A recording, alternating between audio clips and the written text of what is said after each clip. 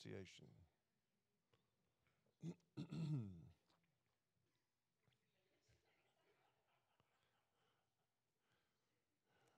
All right.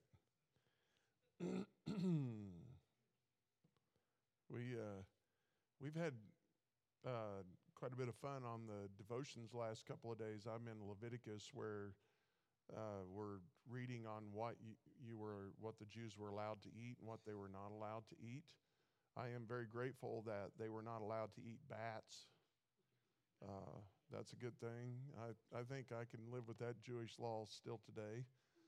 You didn't have to eat anything that crawled around on its belly, so snakes were not allowed, so that's a good thing.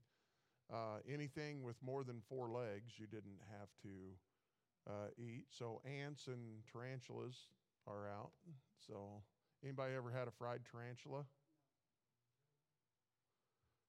I thought, knowing you characters, somebody would have had one. But how about chocolate-covered ants? Yeah. Oh, yeah. Yeah. Were they real, Carol? Oh, they fooled you. Okay. All right. But they were allowed to eat all kinds of locusts and beetles, and what was the other one? Grasshoppers.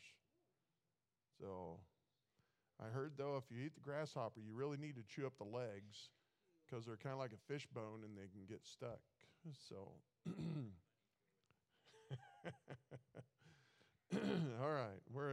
However, we're not there today. That's in Leviticus. We're in Haggai, page 1515 in my Bible. All right. So we have been looking at the messages that Haggai had been preaching to them. And we saw the first message was chapter 1, and the theme of that message was to make sure that you put God first. And truly, these are messages that we need to hear today, that this is the hope for America, is if we could get back to doing these things also. And obviously it needs to come from those who are believers first, and then we'll see what happens from there. But God can use us to make a big impact on this country. And then we got into the second message. That was in chapter 2, the first 9 verses, and we looked at that last week, and that is seek God's glory. And so we need to make certain that we are seeking God's glory in all that we are doing, and make sure that that is a priority in our lives, and make sure as believers that we're always putting God first, and that we're always seeking God's glory in the things that we're doing. Now we get into verses 10 through 19. This is the third message, and then the last message is verses 20 through 23. And I almost put them together tonight, and I thought, no, we're not going to. We'll just do the third message tonight, and then the fourth message, Lord willing, next week. But this one is blessed obedience. We need to learn to obey what God's word says, and do the things that God tells us to do, and live that way, and walk with Him, and we'll just find God to be honored and glorified in all of that. And the reason being, as we are obedient to Him, we are different. I mean, remember in 1 Peter it says that we are a chosen nation, a royal priesthood, a peculiar people. And that word peculiar has the idea of being set apart, and we are different. And we don't have to work at being different. All we have to do is just be obedient to God's word, and we will be different. And that's what we want to do. And all throughout Scripture, in Leviticus, I was reading this the other day, a couple of days ago, in Leviticus chapter 10. And this is what he said in Leviticus 10 and verse 10. Here we see that Moses had just consecrated Aaron and his sons to the priesthood. We see that in the first part of chapter 10, Nadab and Abihu, who were sons of Aaron, had offered strange fire. I have no idea. In the commentaries that I've read so far, there's just guesses or speculation on what they did, but obviously they did something wrong in the offering, and those two men were killed. And God actually called out Aaron and told Aaron, you will not leave here. You are not going to leave your duties in the tabernacle at this time, and you're not going to grieve like other people grieve, and you are going to continue to do what you are supposed to do, because obviously God was just in what he did, and a very hard thing to swallow, I'm sure. But and he told Aaron, you are different, and this is what he said in verse 10 of Leviticus 10, and that you may put difference between holy and unholy, and between unclean and clean. And then he says it several times, but over in Leviticus chapter 20, in verses 7 and 8, he tells them there, he says, sanctify yourselves therefore, and be ye holy, for I am the Lord your God. And ye shall keep my statutes and do them. I am the Lord which sanctify you. Now, I know talking to the Jews in the Old Testament, much of that foundation was dealing with the Jewish nation. However, we also know that over in the New Testament, in 1 Peter, writing to all of us, Gentiles included, he quotes that verse, be ye holy, for I am holy. And we need to be serious about that, and be serious about living for God. And even Solomon, whenever they dedicated the temple, and Solomon asked the question, who here is willing to consecrate their service to the Lord?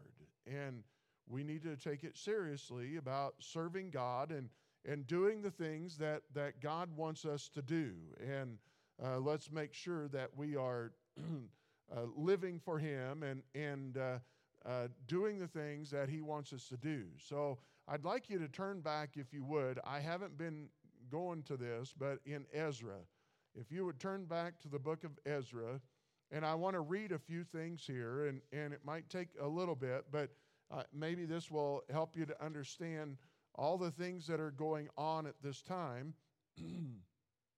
And I'll read quickly, but in chapter 3, we'll start with verse 1. And when the 7th month was come, and the children of Israel were in the cities, the people gathered themselves together as one man to Jerusalem. Then stood up Jeshua, the son of Josadak, and his brethren the priests, and Zerubbabel, the son of Shealtiel, and his brethren, and builded the altar of the God of Israel to offer burnt offerings thereon, as it is written in the law of Moses, the man of God. And they set the altar upon the bases, for fear was upon them, because of the people of those countries, and they offered burnt offerings thereon unto the Lord, even burnt offerings morning and evening. And so here we see that this is when the group has first come back. And remember, they were coming back to rebuild the temple. And so they get the foundation of the temple built, and then they build the altar, and they start making these sacrifices and burnt offerings, and it was even collecting money during all of this time.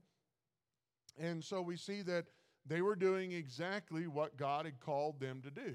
And they were doing that. Verse 8, now in the 2nd year of their coming unto the house of God at Jerusalem, in the 2nd month began Zerubbabel, the son of Shealtiel, and Joshua, the son of Josadak, and the remnant of their brethren, the priests and the Levites, and all they that were come out of the captivity unto Jerusalem, and appointed the Levites from 20 years old and upward to set forward the work of the house of the Lord.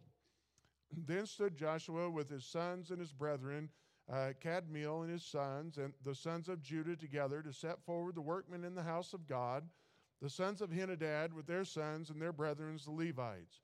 When the builders laid the foundation of the temple of the Lord, they set the priests in their apparel with trumpets, and the Levites, the son of Asaph, with cymbals to praise the Lord after the ordinance of David king of Israel. And they sang together by course in praising and giving thanks unto the Lord, because he is good, for his mercy endureth forever toward Israel. And all the people shouted with a great shout when they praised the Lord, because the foundation of the house of the Lord was laid. But many of the priests and Levites and chief of the fathers, who were ancient men, that had seen the first house when the foundation of this house was laid before their eyes, wept with a loud voice, and many shouted aloud for joy, so that the people could not discern the noise of the shout of joy from the noise of the weeping of the people. For the people shouted with a loud shout, and the noise was heard afar off. And so here we see the beginning. We see they're all excited. And yes, there are those that there's, I don't care, whatever you're doing, there's always going to be critics. There's always going to be naysayers, and there's always going to be those who will try to hinder and diminish the work of God. It's just the way it's always been. And so you have to just continue to move forward and continue to do what it is that you need to do. Well, you get into chapter 4, and now Ezra chapter 4, now we see that the rest of the world that's around them, the worldly characters, are going to start ganging up on them. Now when the adversaries of Judah and Benjamin heard that the children of the captivity builded the temple unto the Lord God of Israel, then they came to Zerubbabel and to the chief of the fathers and said unto them, Let us build with you, for we seek your God as ye do, and we do sacrifice unto him since the days of Esarhaddon, king of Assur, which brought us up hither. But Zerubbabel and Joshua and the rest of the chief of the fathers of Israel said unto them, Ye have nothing to do with us to build a house unto our God, but we ourselves together will build unto the Lord God of Israel, as King Cyrus, the king of Persia, hath commanded us. And again, there are times where the world will want to get involved, and they wanted to get involved in this, and Zerubbabel pulled, and Joshua said, you know what? That this is for us to do, and this isn't for you to do, and we're going to do this. Well, and so then we see that there are letters sent, and the lawyers are brought out, and all of that. And in verse 23 of chapter 4, now when the copy of King Artaxerxes' letter was read before Raham and Shimshai the scribe and their companions, they went up in haste to Jerusalem unto the Jews, excuse me, and made them to cease by force and power, then ceased the work of the house of God, which is at Jerusalem. So it ceased unto the second year of the reign of Darius, king of Persia. 16 years it sat dormant. And so, and they let the world bully them into doing that and stop building as they should. And so now we come to 16 years later, and we get to chapter 5, verse 1. Then the prophets, Haggai the prophet, and Zechariah the son of Iddo, prophesied unto the Jews that were in Judah and Jerusalem in the name of the God of Israel, even unto them. Then rose up Zerubbabel the son of Shealtiel and Joshua the son of Josadak, and began to build the house of God, which is at Jerusalem, and with them were the prophets of God helping them. So we get to that, and now remember those two verses in chapter 5. Haggai the prophet comes. You have the first message that he preached to them, and we already saw that in the second year of Darius the king in the 6th month. And then in chapter 2, we saw the second message was in the 7th month. And now we have verse 10, he's going to be preaching in the 9th month. And so now the third message in a 4-month period that Haggai is bringing to them. And so now this one is he's telling them that you need to be obedient to God and do this and step up and move forward and do what you are supposed to do. And so first of all, in 10 through 14, he talks about the corruption of sin. In the 24th day of the 9th month, in the 2nd year of Darius, came the word of the Lord by Haggai the prophet, saying, Thus saith the Lord of hosts, ask now the priests concerning the law, saying. So he tells Haggai, I want you to go to the priest, and I want you to ask them 2 questions.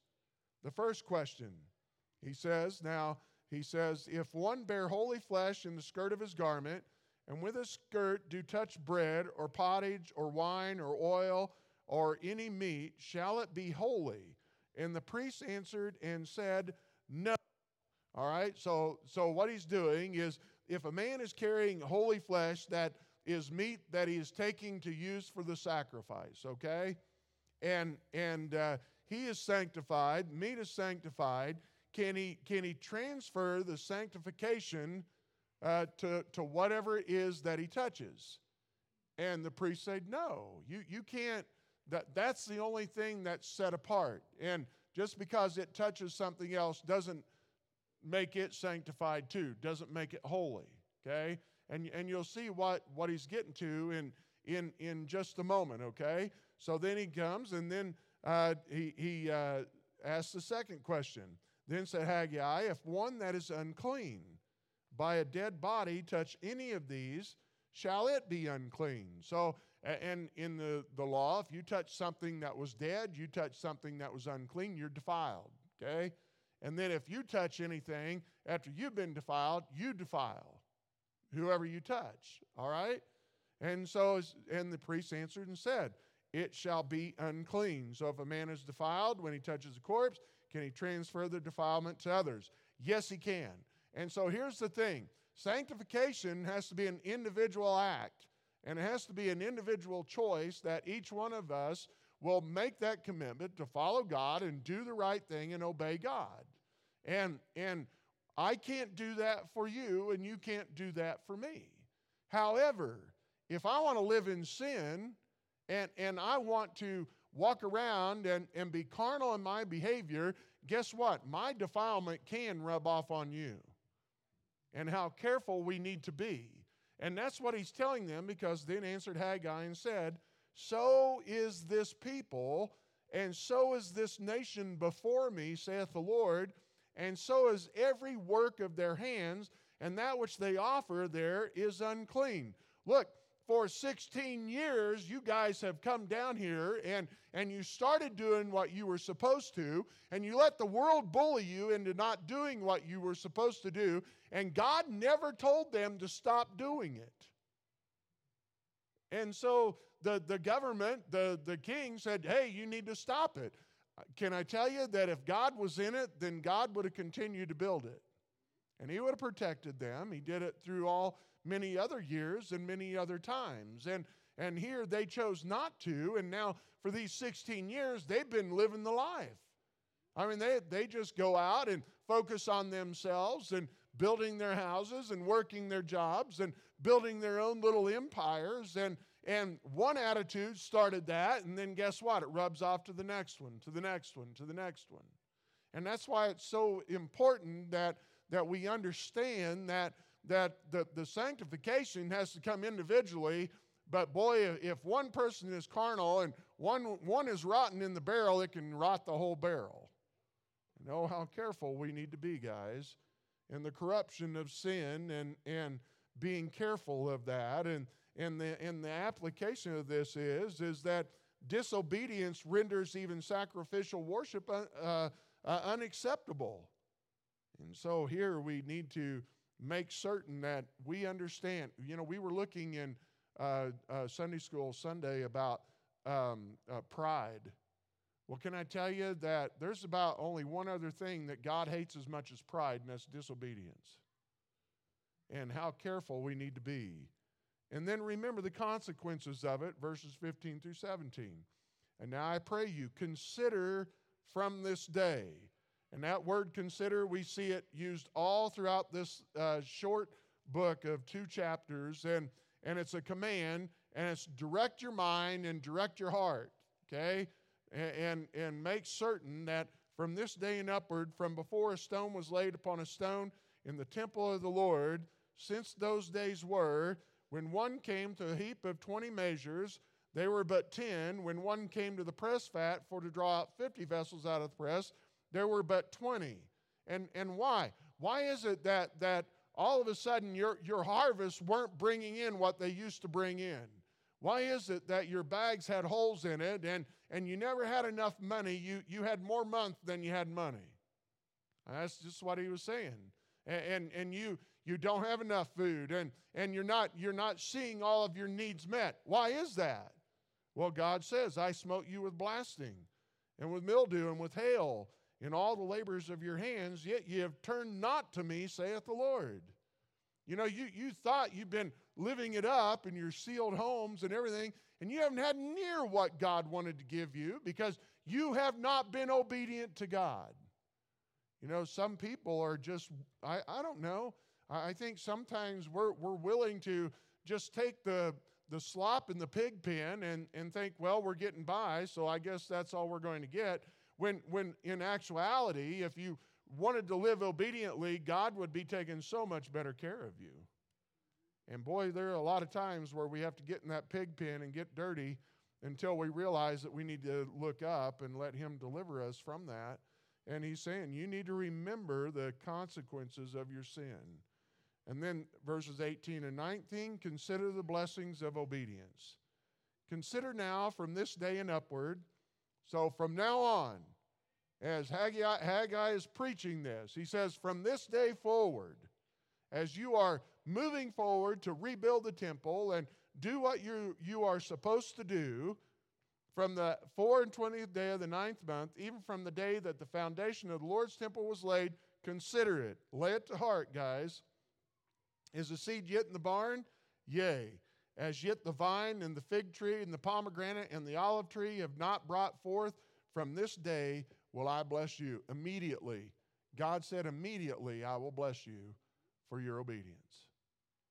And so we see that from that time on, then God does bless them. He mentions this over in Malachi chapter 3. And I'll end with this. Malachi 3, verse 10 through 12. Bring ye all the tithes into the storehouse, that there may be meat in mine house. And prove me now herewith, saith the Lord of hosts, if I will not open you the windows of heaven and pour you out a blessing, that there shall not be room enough so to receive it. And I will rebuke the devourer for your sakes, and he shall not destroy the fruits of your ground, neither shall your vine cast her fruit before the time in the field, saith the Lord of hosts. And all nations shall call you blessed, for you shall be a delightsome land, saith the Lord of hosts. You know, the thing is, put God to the test. Just put Him to the test. Obey Him. Do everything that you possibly can that you know to do according to the Word of God, and don't hold back. Just go totally after what you know that God wants you to do, trusting Him with all of those things. Put Him to the test and see what He'll do in your life. He does bless. And I'm not talking, don't cheapen it by thinking that, well, you'll become wealthy because of that. Sorry, you don't measure God's blessings with money. You can't buy the blessings God gives you. But He'll meet your needs, and He will take care of that. But He'll bring you a peace in your family, and He'll do something in your children's lives, and He'll do something in your marriage, and He'll do things in your family that you've never seen happen before. And God can and will do that if we just obey Him and walk with Him. The hope for America lies in the life of every believer saying, God, you are first. I want to put you first in everything. I want to glorify you, and I want to obey you. And as we do that, God can do some great things in our lives, in our community, and in our country. Let's pray. Father, I thank you for your word. I pray you encourage and guide each one of us and lead us home safely, meet the needs that we have. In Jesus' name, amen. God bless you guys. Have a great evening.